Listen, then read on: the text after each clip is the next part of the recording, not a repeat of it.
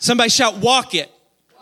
So we're in week 2 of a journey that we started last week. It wasn't like a one and done. I felt the Holy Spirit say, let's go a couple weeks. So I am simply staying on that continuum today, and I'm sharing some of what the Lord had given me the week prior that I will finish today, and just some fresh manna. Somebody shout fresh manna that the Lord has given me in the last couple days just to share with you. So I'm excited about the journey that we're on today. And I'm excited because last week we learned that sometimes for us to move forward to where we need to be, we have to do what, church? We have to go back to where we used to be. Who has been saved long enough to look back on your life and say, God has delivered me out of some stuff? Who has lived life long enough, and for some of us that could just be a month, that you can go back and you know this much. You don't want to go back to where you used to be. Thank God you aren't where you used to be, but you have also reflected on that journey with praise and with worship and with adoration unto the Lord to say, thank God he rescued me from a pit. Amen? So that's kind of where we're at today. And in Paul's report, we remember that he's writing out of this dark prison in Rome. And in Paul's report in Ephesians chapter 2, Paul begins to give details about what was happening, I'm just going to say, in the BC moment of people's lives. Does anybody remember your before Christ moment? I know you're living in the AD now. You're in the after Christ. Many of you have experienced him. But Paul begins to write to them, these individuals in Ephesians, about some of their before Christ moments, and he begins to outline some of their past experiences. Now, who's thankful that there's not a big outline up here, a detailed outline on all your before Christ moments? Who would say, if that were the case, Ty, shut the screen off?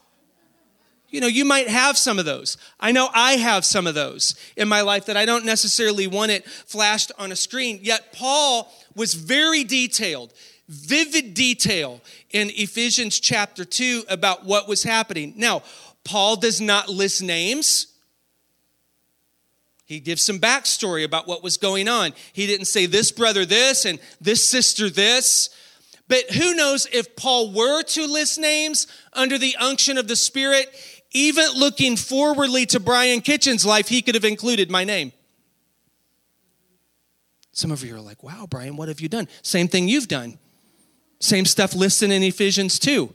This wasn't just a group back here that was stuck. Everyone who has come to Christ has been stuck somewhere, and they needed God's help. And we're thankful that he didn't list names, but all of us in the room that are mature enough knows that Paul could have listed mine. I would have been in that group.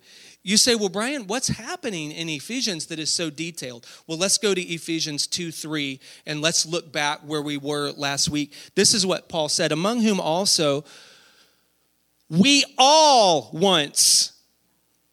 Did you know that you're included in the all? You're like, oh, no, that was the Gentiles back there, Brian. No, that's the Gentiles right now.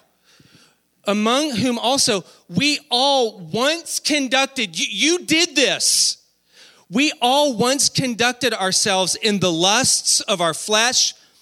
Remember that doesn't just say the lusts of our flesh, fulfilling the desires of the flesh and of the mind. Some of you are like, this is too detailed for me. This is what we've done.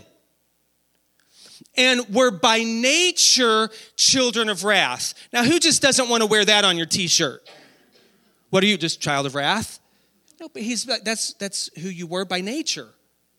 Just as the others. Now, I'm not here to condemn the others, are you?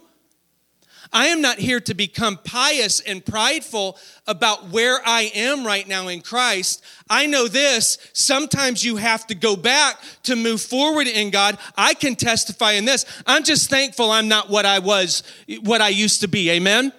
I'm thankful that the Lord is moving me to new dimensions in him, new areas of understanding. Shall I say this? New dimensions of holiness in him. I'm thankful for that this morning. We talked about this out of Ephesians 2:3 last week, that we don't want the old man to creep into the new cadence. Some of you, that's right. That's right, we don't. Who's ever been walking along, loving the Lord, and all of a sudden you feel the old man visit you? Has anybody in the room ever had a visitation from the old man? It's like I'm walking this thing. I'm in him. He is in me. I've said it before. I went to Sunday morning. I went to life group. I went to the church barbecue. I went to men's camp. But for some reason, I feel the old man, or shall we say the old woman, creeping into this thing. Who's ever had a visitation from your past? Your mouth was cleaned up. It's been cleaned up. Oh, old man.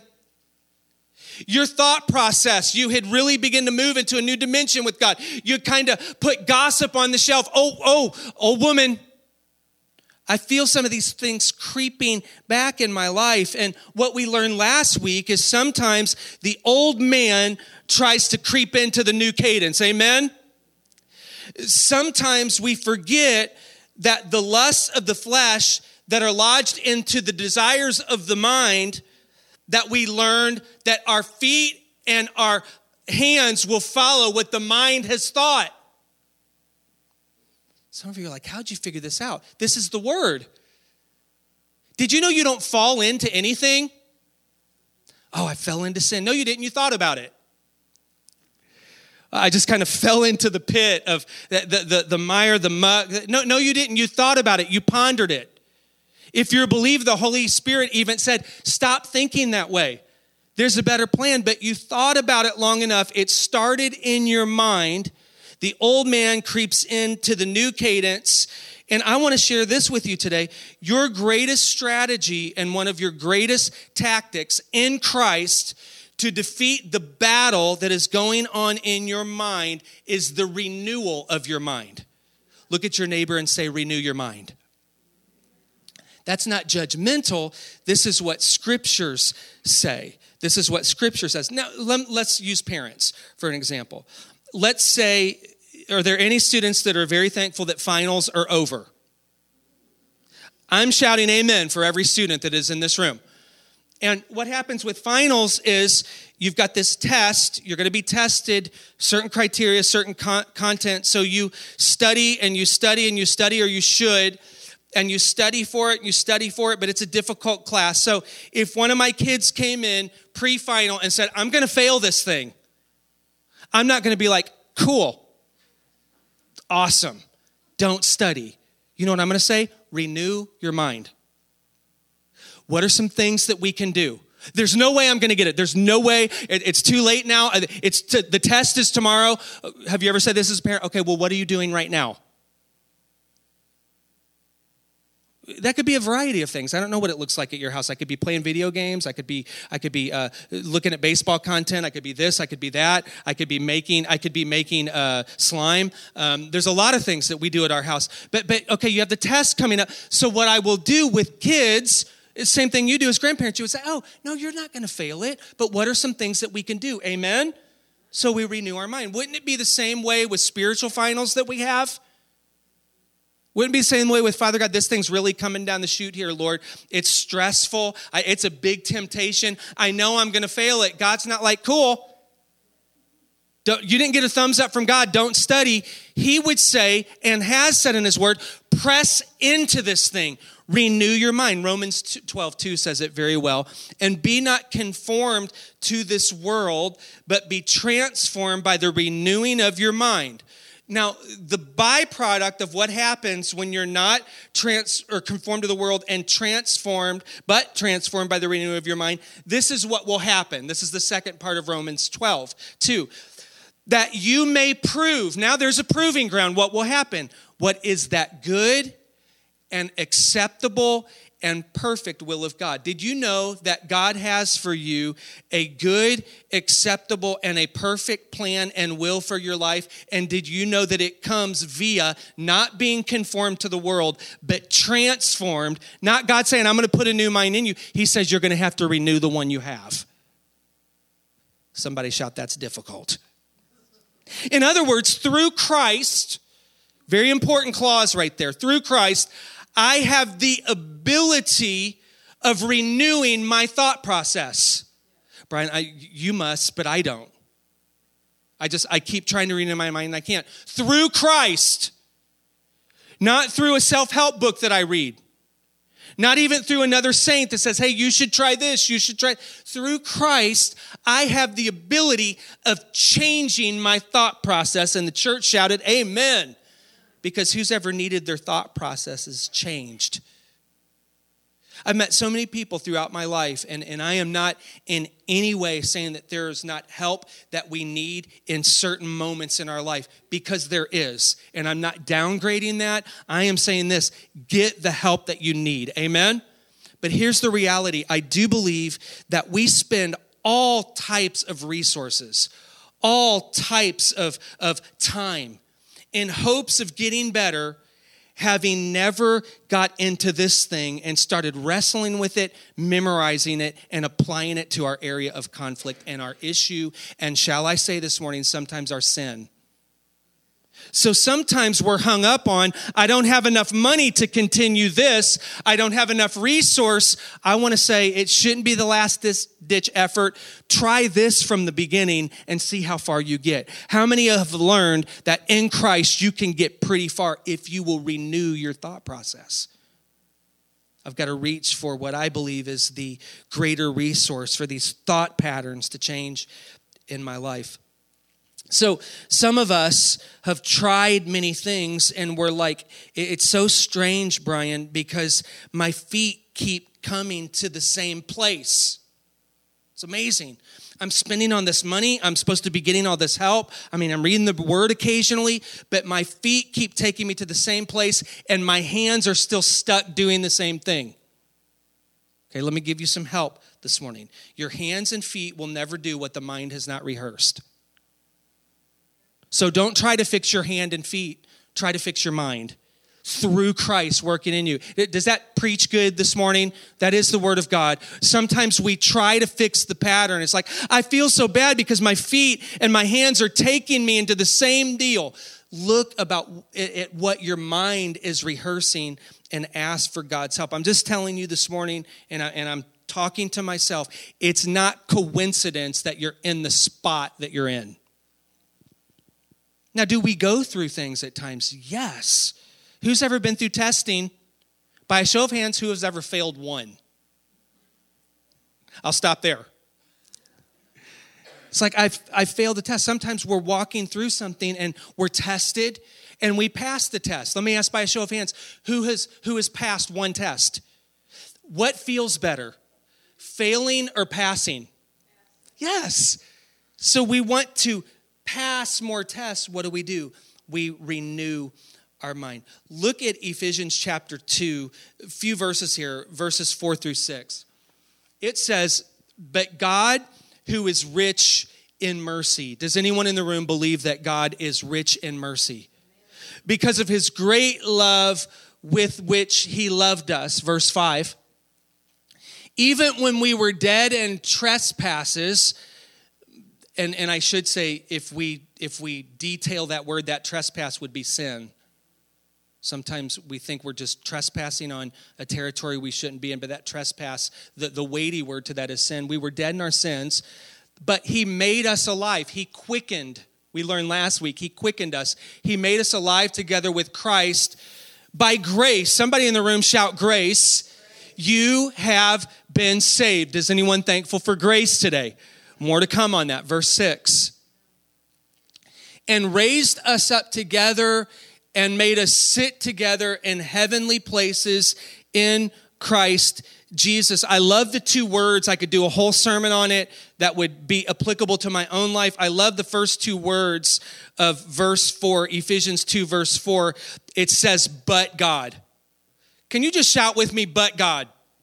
These two words, but God, I don't know about you, but they connect where I used to be looking forward to where I need to be. Does that resonate with anybody in here? Yes, I can look forward. I'm thankful to where I'm at today. I'm like you. I like to pass most tests, although being candid and honest, I don't pass all of them, but I like the feeling of it. But here's the deal. This but God moment connects my past to my future. Is anyone thankful for a but God moment in your life? Ephesians 2, verse 4, but God, who is rich in mercy. Love this verse. There are a lot of things, and I'm not asking you to make a long list this week. I'm not asking you to look at all of the stuff and all the intricate details and all the nonsense and wickedness and darkness that were connected to some of these things. But when I look at it in my own life, there are a lot of things that have transpired between my back there moment and my right here moment. What about you? Who can think of a few things? So as I'm walking through this in my own life, Ephesians 2:4 says this, but God who is rich in love and mercy. I'm very thankful that that is part of God's riches because this guy needs a lot of love and mercy. What about you? I'm thankful for that but God moment. I'm thankful that when I was dead in my sins, the Bible says he has raised me up. But it didn't just say when you were dead in your sins and trespasses, Brian, I have raised you up. It says, I have raised you up together with Christ. Can somebody shout, but God? Thankful for that but God moment. I don't know about you. I can only speak to myself on some of these things. I don't deserve to be identified with God. But God. I mean, who would jump up here right now and say, if you feel that you made it, I mean, out of your own effort, your own perfection, your own holiness, who would be considered to be categorized with God? Nobody in this room would jump up and say, it's me. No, it's my but God moment. I don't know about you. I should have been. Don't feel sorry for me. You should have been punished for your own sins and transgression, shouldn't you have? But God. I don't know if anybody's thankful for their but God moment. We might be thinking about barbecue tomorrow. You know what I'm saying? Think about this for a moment. I should not have had, I don't know about you, I should not have had the opportunities, not opportunity, put it on this guy, the opportunity, put it on this guy, the multiple opportunities to repent. I should not have had that but God. Is there anybody in the room thankful for a but God moment? Others gave up on me. Can somebody in the room shout, but God? I almost gave up on myself. But God. I don't know where you're at in your life, where you're at in this journey. You know what? Let's do this. If you've ever had a but God moment in your life that has launched you and propelled you out of your past into your future, can you stand to your feet right now and for 15 seconds praise the Lord? Let's start there. If you've ever had a but God moment. I once was lost, but God. I don't know what it looks like for you, church. I had lost my sense of direction, but God. I was hopeless on every side, not just in front of me, all around me, but God. I couldn't find a place where I fit in. Some of this you identified with. I struggled to get out of bed in the morning, but God, I almost lost my marriage for somebody online, but God, I almost lost my mind, but God. Father, we thank you this morning standing right here under the auspice of your word. We thank you for the but God in our life, in our moment. We thank you that you have not just kind of coached us out of this pit, Lord. Oh, you threw us a rope, God. You threw us a life preserver. We should still be stuck, Lord. But you who are so rich in mercy have brought us out. You have redeemed us. David said it well. You delivered my life from the pit. And to you, Lord, who understands the background and the foreground of our life, we are eternally thankful for our but God moment. In Jesus' name. In Jesus' name. Take a seat this morning. Thank you. I can join the saints of God, not always feeling very saintly, to be honest. Striving to be everything that he said I could be, looking back only for means or traction to look forward and see how far I've come with a voice of confidence, or shall we say Godfidence, that erupts out of the center of my core that declares this morning, and I hope you can declare the same thing. If God be for me, who can be against me? Amen. If God be for me, Who can be against me? Maybe you have not encountered or bumped into your but God moment. Maybe you have not been able to look back and see him pulling you out by grace and by his mercy. We pray that if that is you today and you're in this building or online today, we pray that you have that but God moment even today. Amen, Merrimack Heights Church. We pray that you would not allow the moment to pass you by. Can you shout, walk it with me? It's where your back there moment is pointing you into where you are today. And I can't give you vivid detail. I could in my own life, but I'm not going to do that. But I can tell you kind of what it looked like. Because this is where we are all in and of the same. This carnal, fleshly, bone, sinew, blood, veins that run through our body. It kind of looked like this for you. Your but God moment started with this. You were dead in your sins, weren't you? You had to admit it. This thing has fallen apart until I admit that I've got sin in my life that has separated me from the Father. Now, thankfully, God didn't keep you there because that process starts very condemning. God is not condemning you, but we are very self-condemning. And if you've ever been in this moment, there will be a whole slew of people that will rise up and tell you how bad you are, or why you shouldn't have this, or how you. Now, those same people that are throwing those arrows have also been on the other side of it. So they haven't done everything right either. But it can feel really strange. But I was dead in my sin, but who's thankful that Christ woke you up? He quickened you. And that means this. That isn't the picture of I was asleep. And no, it was that I was dead in my sins. Like not breathing. Like I had no life. I mean, I was physically alive, but spiritually dead. And he walked into the scene and he quickened me and he resurrected me. And then this is the plan that he worked out, not just with me, but with you too. Some are still trying to reconcile this. He saved me by grace. We got one amen out of that one. Let's try it again. He saved me by grace. This is the struggle. This is the point of tension. Because some of us are still trying to wonder how much grace was applied to that. Let me say this, it was all his grace. At this point in the story, this has nothing to do with you other than you being willing to be cleaned up. Watch.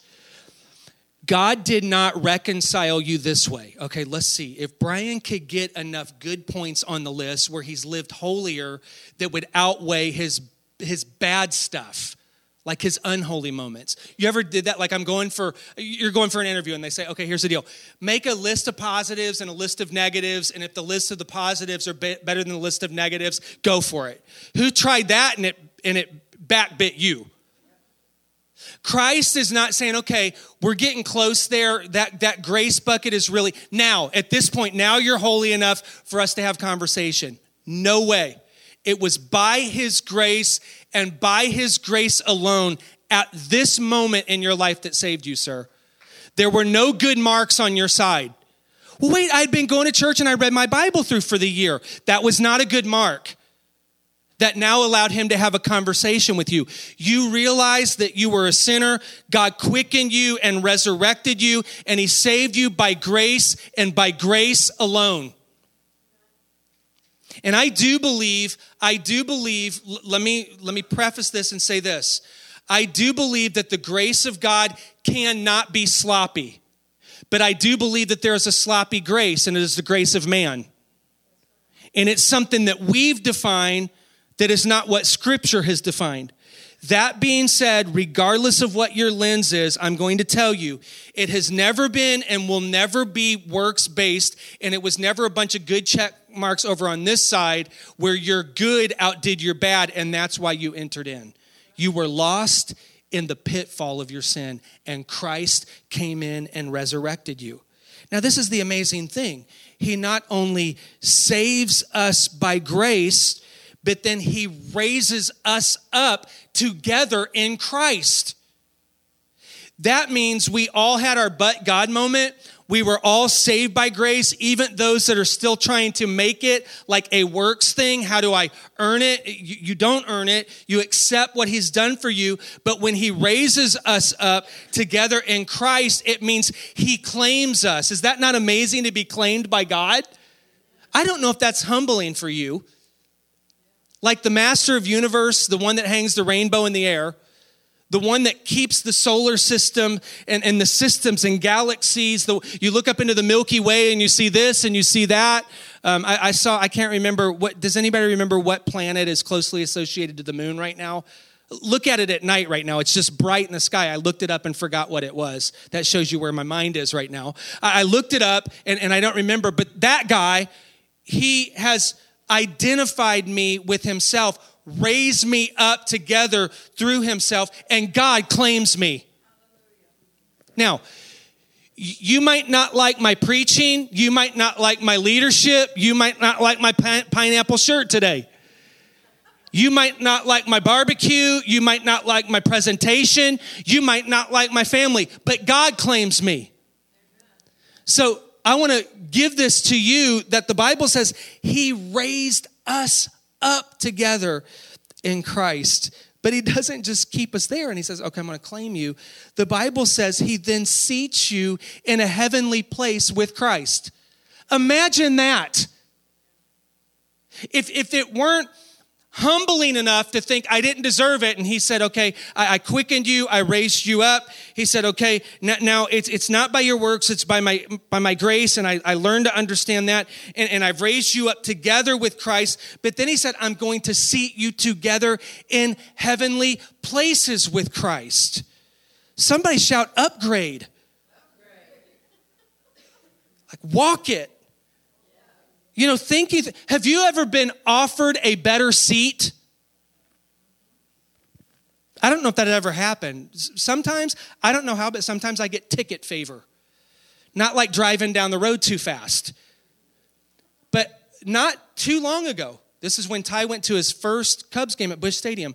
We were trying to get some bleacher tickets, and it's not always easy to get into a Cubs game. And somebody walked up to me, and they dropped on my desk 2 tickets to the Cubs game, like right behind home plate type status, and said, hey, I thought you and your son might like these. I'm like, ticket favor. Thank you for your blessing, Lord. Who's ever had an upgrade and you're sitting in a seat there's no way your resource could provide? He not only saved you by his grace, which you had to wrestle with, he not only helped you transform your mind, Romans 12:2. He not only claimed you, he said, be seated with me in heavenly places with my Father. Who knows? That's a big deal. I mean, this is what Christ does for us. It's what my life looked like. It's what your life looked like. Have you ever been just way up there in the nosebleeds where you can hardly see, but you're just thankful to be at the game? You're thankful to go drop $60 on food for 2? You know what I'm saying? But sometimes we live this way. It's like, oh God, it's cool. I'll just sit up here in a view where I'm kind of distant from you. I mean, I'm up here in the nosebleeds. I mean, at least I got in the stadium. Folks, some of us have to understand you couldn't get on the parking lot with God with your own works, much less in the stadium. You might be thinking of the Cardinal game, woohoo, I got in, it's Cubs game sitting at the top, I can see. But with God, you wouldn't even have made it into the nosebleeds on your own. With God, you couldn't have, who's ever walked up to that gate and the gates aren't quite open yet before the game? We're sometimes that family, especially if they're giving something away. So you'll kind of wait at the gate and the doors open and people are kind of trying to get in to get the prize. You wouldn't even be standing at the gate based on your own works. God said, I saved you. I quickened you. I raised you up. I seated you with me. I'm not going to give you nosebleed spectator seats. I'm going to invite you as a joint heir with this thing. Let's go do this thing called life and ministry. Let's see what we sang about today. Let's see the kingdom of God come to earth, sir, and see what happens in your family. Let's see the kingdom of God come to earth and kiss your finances and see what it looks like. Some of you are like, that means a lot of money. No, sometimes that means a better budget. Let's see the kingdom of God come and live on your street.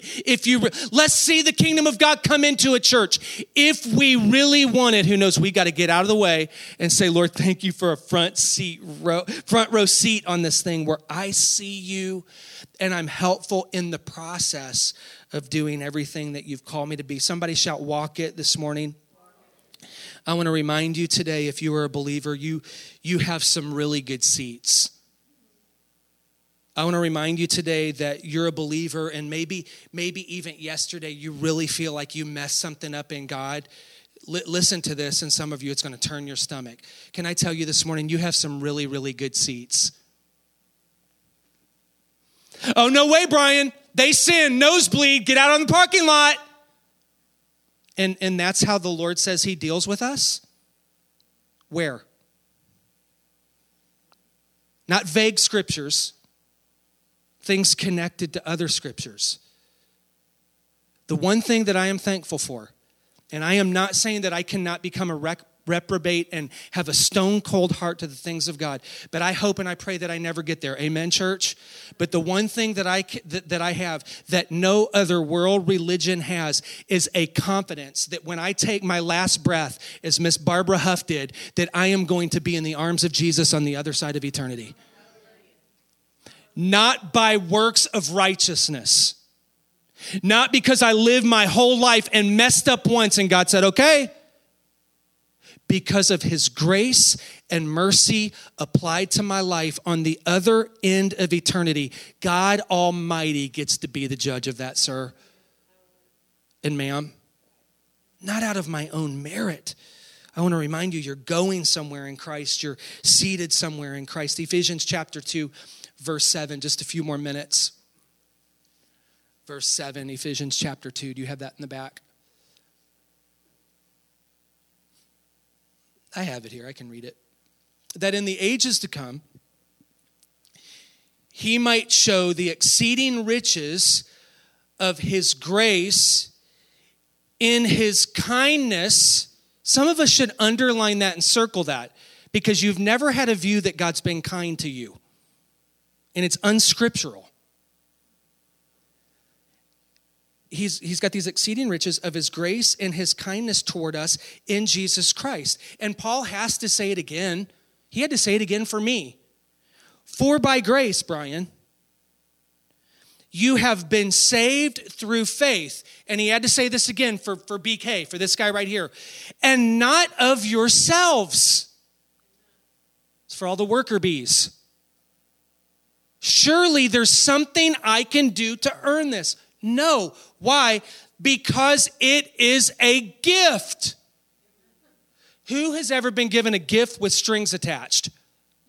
That is the most miserable gift to ever have.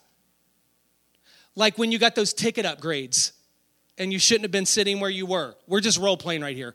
And somebody calls you up because they see you experience. Hey, do you remember when I...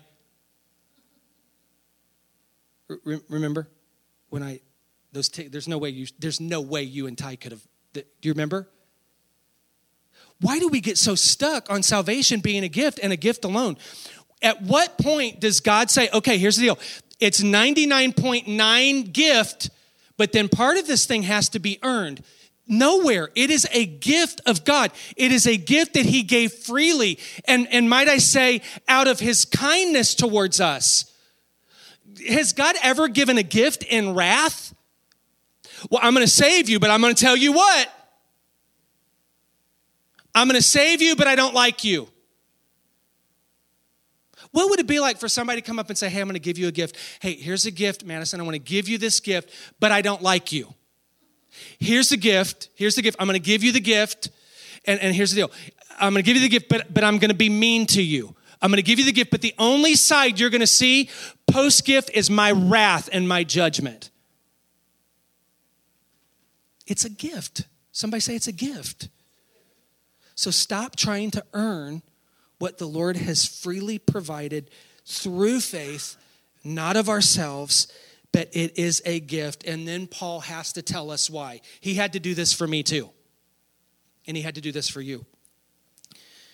For by grace you have been saved through faith, and that not of yourself. It is a gift of God, not of works, and this is why it can't be of works, lest anyone should boast. Even very spiritually gifted matriarchs, patriarchs of the faith, if they could earn their own way, human nature, carnality, past moments would cause them to boast on what they did to get it. I don't care how spiritual you are. One of the most dangerous places you can be is start comparing your story to somebody else's story, that I didn't do that. I did this, so I got that. You got what everybody else got. You got an extension of his grace, love, and mercy. And when you were with sin, Christ died for you. He rescued you. He pulled you out. So this is what we need to be in that moment. We need to teach Scripture, yes and amen. But we need to be great models of Scripture. And then we need to be patient with people. You're like, Brian, I want to be patient with my kid, but for 6 months they've been unsaved. They won't go to church. They won't get online and watch a sermon. I send them worship music. They won't listen to it. Are you not thankful that the Lord is so long-suffering? So I can't put in a category over here of if you check all these boxes, then the Lord will, yes, the word of God will soften your heart. Yes, worship music will soften your heart because you're renewing your mind and it changes your spirit. But I can't force you to do that. It's going to be the love of the Father that led him to yourself, or that he led you to himself. It was the kindness of the Lord. Paul says, it's a gift from God. It's not of works, lest anyone should boast. It's beautiful. He says in the coming ages, or in the ages to come, we haven't seen this yet, so we will. I believe that Barbara has been able to peek into this, but not fully yet. There's still some processes in that too. I love it when new saints go home to be with the Lord. I was thinking of it yesterday. I'm like, she is peeking into what my heart ultimately longs to be at. Although my wrestle is the same. I want to stay here as long as I can, but one day I will be with him. And is that not going to be a remarkable experience? And we try to say we know what it's like, but we really don't until we can walk in it. But I'm thankful of this, is Barbara was Godfident that she was going to be with Jesus. So I love it because we're not there yet, but she is today. And so is Brother George on the other side of eternity that we prayed for so many years. And the Lord softened his heart and brought him into the fold. Do you remember that day?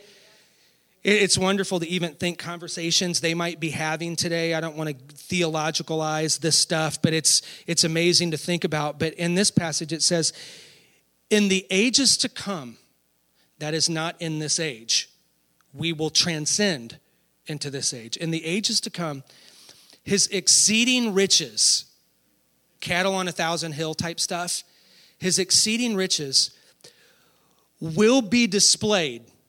So let me say this, these are interconnected. He has seated you at a place because he's going to display you at a place.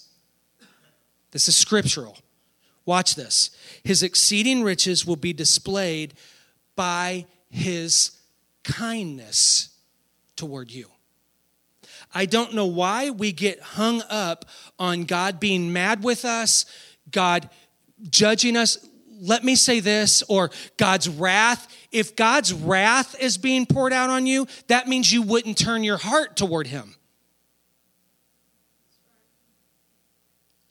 Do you understand what I'm saying?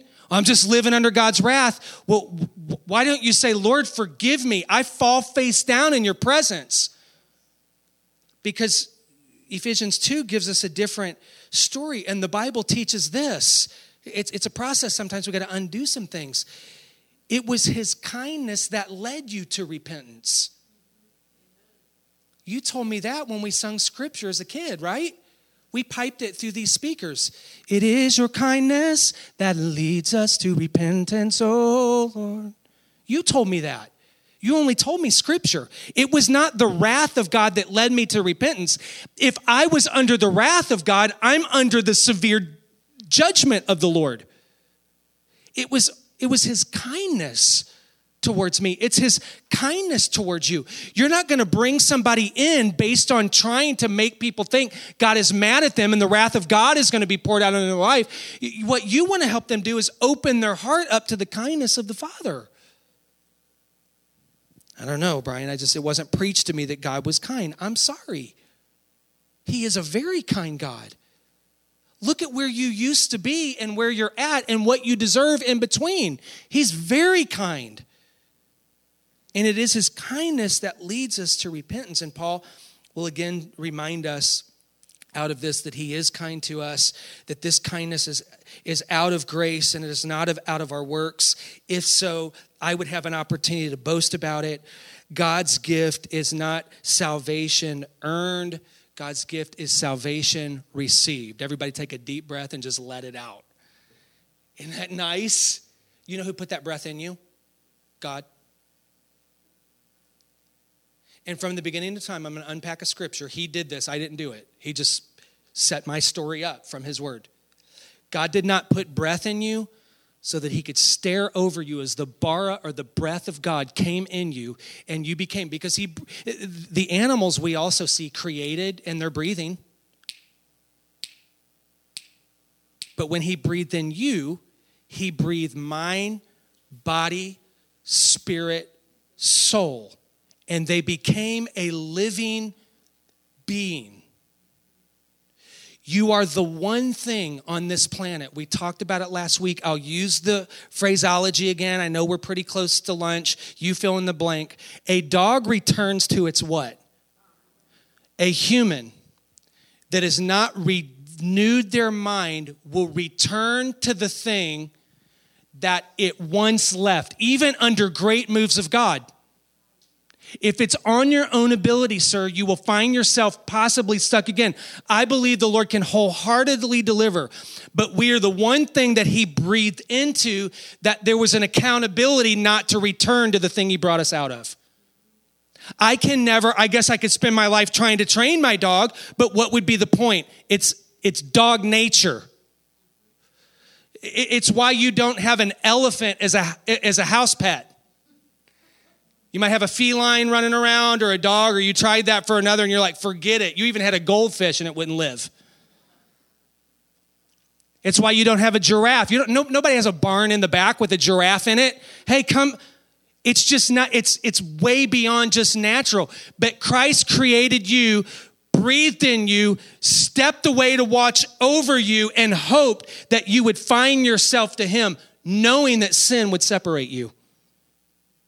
And knew Romans 12:2 would be part of that regeneration of I've got to renew this thing. I am accountable. I can't keep returning to the thing that the Lord has brought me out of. Ephesians 2:10 will end with this scripture verse, for we are his workmanship. I like that today. I said it a few times in my office before I came out. I'm your workmanship, Lord. And it felt good each time I said it. I'm your workmanship.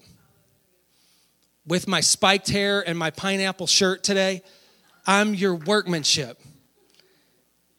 Ephesians 2:10, for we are his workmanship, created in Christ Jesus for good works, which God prepared beforehand that we should walk in them. This word workmanship comes from a Greek word called poema. It means this, a thing that is made. You're like, that doesn't sound so brilliant. So I'm a thing that is, you better believe you're a thing that is made, but you're not just a thing that is made by the artisan. You're a thing that is made by the master's hand. It makes you, in this terminology, a masterpiece. Husbands, look at your wives right now and say, I'm a masterpiece. If you have a friend in the room, look at them and say, I'm a masterpiece. If you have an enemy in the room, tell them you're a masterpiece today. I am a masterpiece. I want to say this morning. Merrimack Heights Church, you're something. You are something. Some of you are like, I don't feel it. Doesn't matter. Brian, it feels like a long time since I've accomplished something big for God. Folks, I've learned just sometimes getting out of bed, having some koinonia and time with the Lord, spending some time in the Word, having a cup of coffee. I find sometimes that's the biggest deal of my day. Are we trying to earn big deal moments with God? He's like, okay, more grace for them because they've done so much. No, just point out, I am a masterpiece to God. You've heard this before, but I think it's worth stating again that after he made you with your fingerprints, did you know he threw that mold away? There is no prototype. You're it. I like to look at it this way, not pridefully, but the Lord working in me and through me. I like to look at it this way for myself and you. You're too good for him to make another you. Shall we say it this way? The world can't handle two of you. In a good way. The more mass-produced, the least something is worth. That's why I have a baseball card that is worth a decent amount of money because it was not mass-produced. Not a whole lot of people have it. Several do, but less have it, so it's worth more. Do you know you weren't mass-produced? If you're a twin, you're not mass-produced. Different fingerprints. You're a big deal to God. You're not only an amazing work of God, a trophy, one that he is seated with him in heavenly places. At one point, he will display you. And I know some of us are so worried about this. We're worried that, oh my, what's this going to look like? What's this going to feel like? And I can't tell you everything, but I can tell you that he seated you in good places in the Father and with the Father, and his heart and propensity is to be kind for you. What would the purpose be of creating something just to have these wrath moments? Remember that God is going to, at some point, put us on display before the Father, and the exceeding riches of his grace and kindness towards us will be identified. And we might in heaven do a big inhale and exhale. We might say, yes, I made it. There were days that I wondered, but I'm thankful that I made it. He created you to be kind to you. He created you for good works. Can I also say that since he created you not to be mean to you, he didn't create you for you to be mean and rude to others? Do you know that Christians should be the most kind people on planet Earth in every endeavor of their life? Some of us might need to work on that. He didn't create you to just kind of hope that you drag through life down here. Although some of us will have very different lives. Some will be looked at in their lives with very blessed. They had minimal health issues, minimal financial issues, minimal this. We don't know everything that they walk through, but in comparison, it's like some of us think that God just kind of created us to drag us through life down here. Let me also say this for the saints of God that are looking for their heavenly reward, as Miss Barbara has stepped into. God also didn't create you for life to be a bummer on earth, only for a joy of heaven one day. That is not how the Lord, I'm thankful that I'll be in heaven one day, but I'm sure thankful for the day that I have today and hopefully tomorrow, should the Lord allow. I'm thankful today that I understand more than ever in my life. And please tell me, the older we get, the more we have this understanding. I'm thankful that my process and my outlook on life is not that God created me, boom, I became a living being, boom, and now he's watching for that mess up. I think he's actually co-laboring with me for me to really live solid down here and do great things for the Lord. I think that's more what his word says. He's created a masterpiece. He's planned on being kind to us. He created a work for you to walk in. My questions are this today. Are you walking in what he's created for you? Are you living in such a way that when you give a report over the thing that he asked you to walk in, can you give that with confidence because you did exactly what he told you to do with his help and through a lot of forgiveness? Are you being faithful and fruitful to the call? It's not this this moment in life, and this is what I love about it, as I look at Ephesians 2, the entire chapter. This moment was not created once I became better. This moment was created beforehand, the Bible says, meaning that he was hoping that I would find him. He was hoping that I would connect to the gift, and he was hoping that I would walk in it. Bow your heads with me this morning.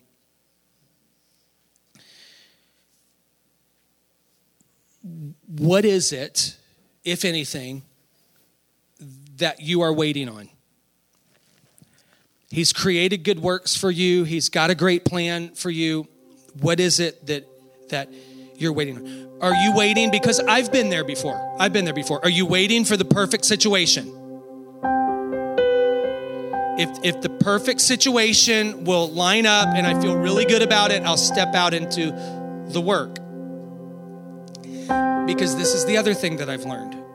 If the perfect situation arises and God's called me to it, an imperfect vessel will be attached to what I've called the perfect situation. I'll launch into it, and then I will see down the road, I'm really not worthy. God, how am I going to walk with this? Are you waiting for the perfect situation? Are you waiting for everything to walk in the goodness of what he has for you? Are you waiting for everything to be convenient and spelled out for you? And if it's convenient and spelled out for you, then you'll do it. As I look at the life and the pattern of Jesus, not everything was convenient and not everything was spelled out. If we go all the way back in the early Old Testament, we will see people that were under some of the most inconvenient situations, and God said, stretch, trust. To walk in the goodness, being quickened and raising up out of the bad things, the bad deeds, and into life in Christ Jesus. Are you waiting for the validation of others? If others think I'm good enough, if others think I'm prepared enough, if others think I'll be successful at this, that, or the other. Well, I've tried that. Trying to get an outside force to validate what God's put in my heart. I'm not saying that we should not have counsel. I'm not saying that we should not have some things that are going on in our life, that we've got some giftings in, all this. I get all that. But I'm saying don't try to get man to validate what only God can. All throughout history, man has attached to a God that validated him when people were against him or her, but they walked out the plan. Are you waiting to walk in that newness of life, in that thing that was prepared beforehand in the good works of the Father? Are you waiting to be gifted enough or bright enough? This is really where the Greek culture came in, because they were taught, be good at oratory, be good at this, be good at that, be good. Or are you doing this strictly out of the grace, the miraculous power of God that quickened you, resurrected you, seated you in a place of his glory that you don't deserve to be in, and you know it? Said you had a stake in it on earth, but my kindness exceedingly towards you will be revealed in the age to come. It is his kindness that leads us to repentance. It is his kindness that causes us to step out and be great in him at everything that we can, in what he's called us to be. It is his kindness that speaks to us on the days that we plummet and we feel like we could have done better. It is his kindness that says, get back up again. Let's walk it, but let's fulfill it.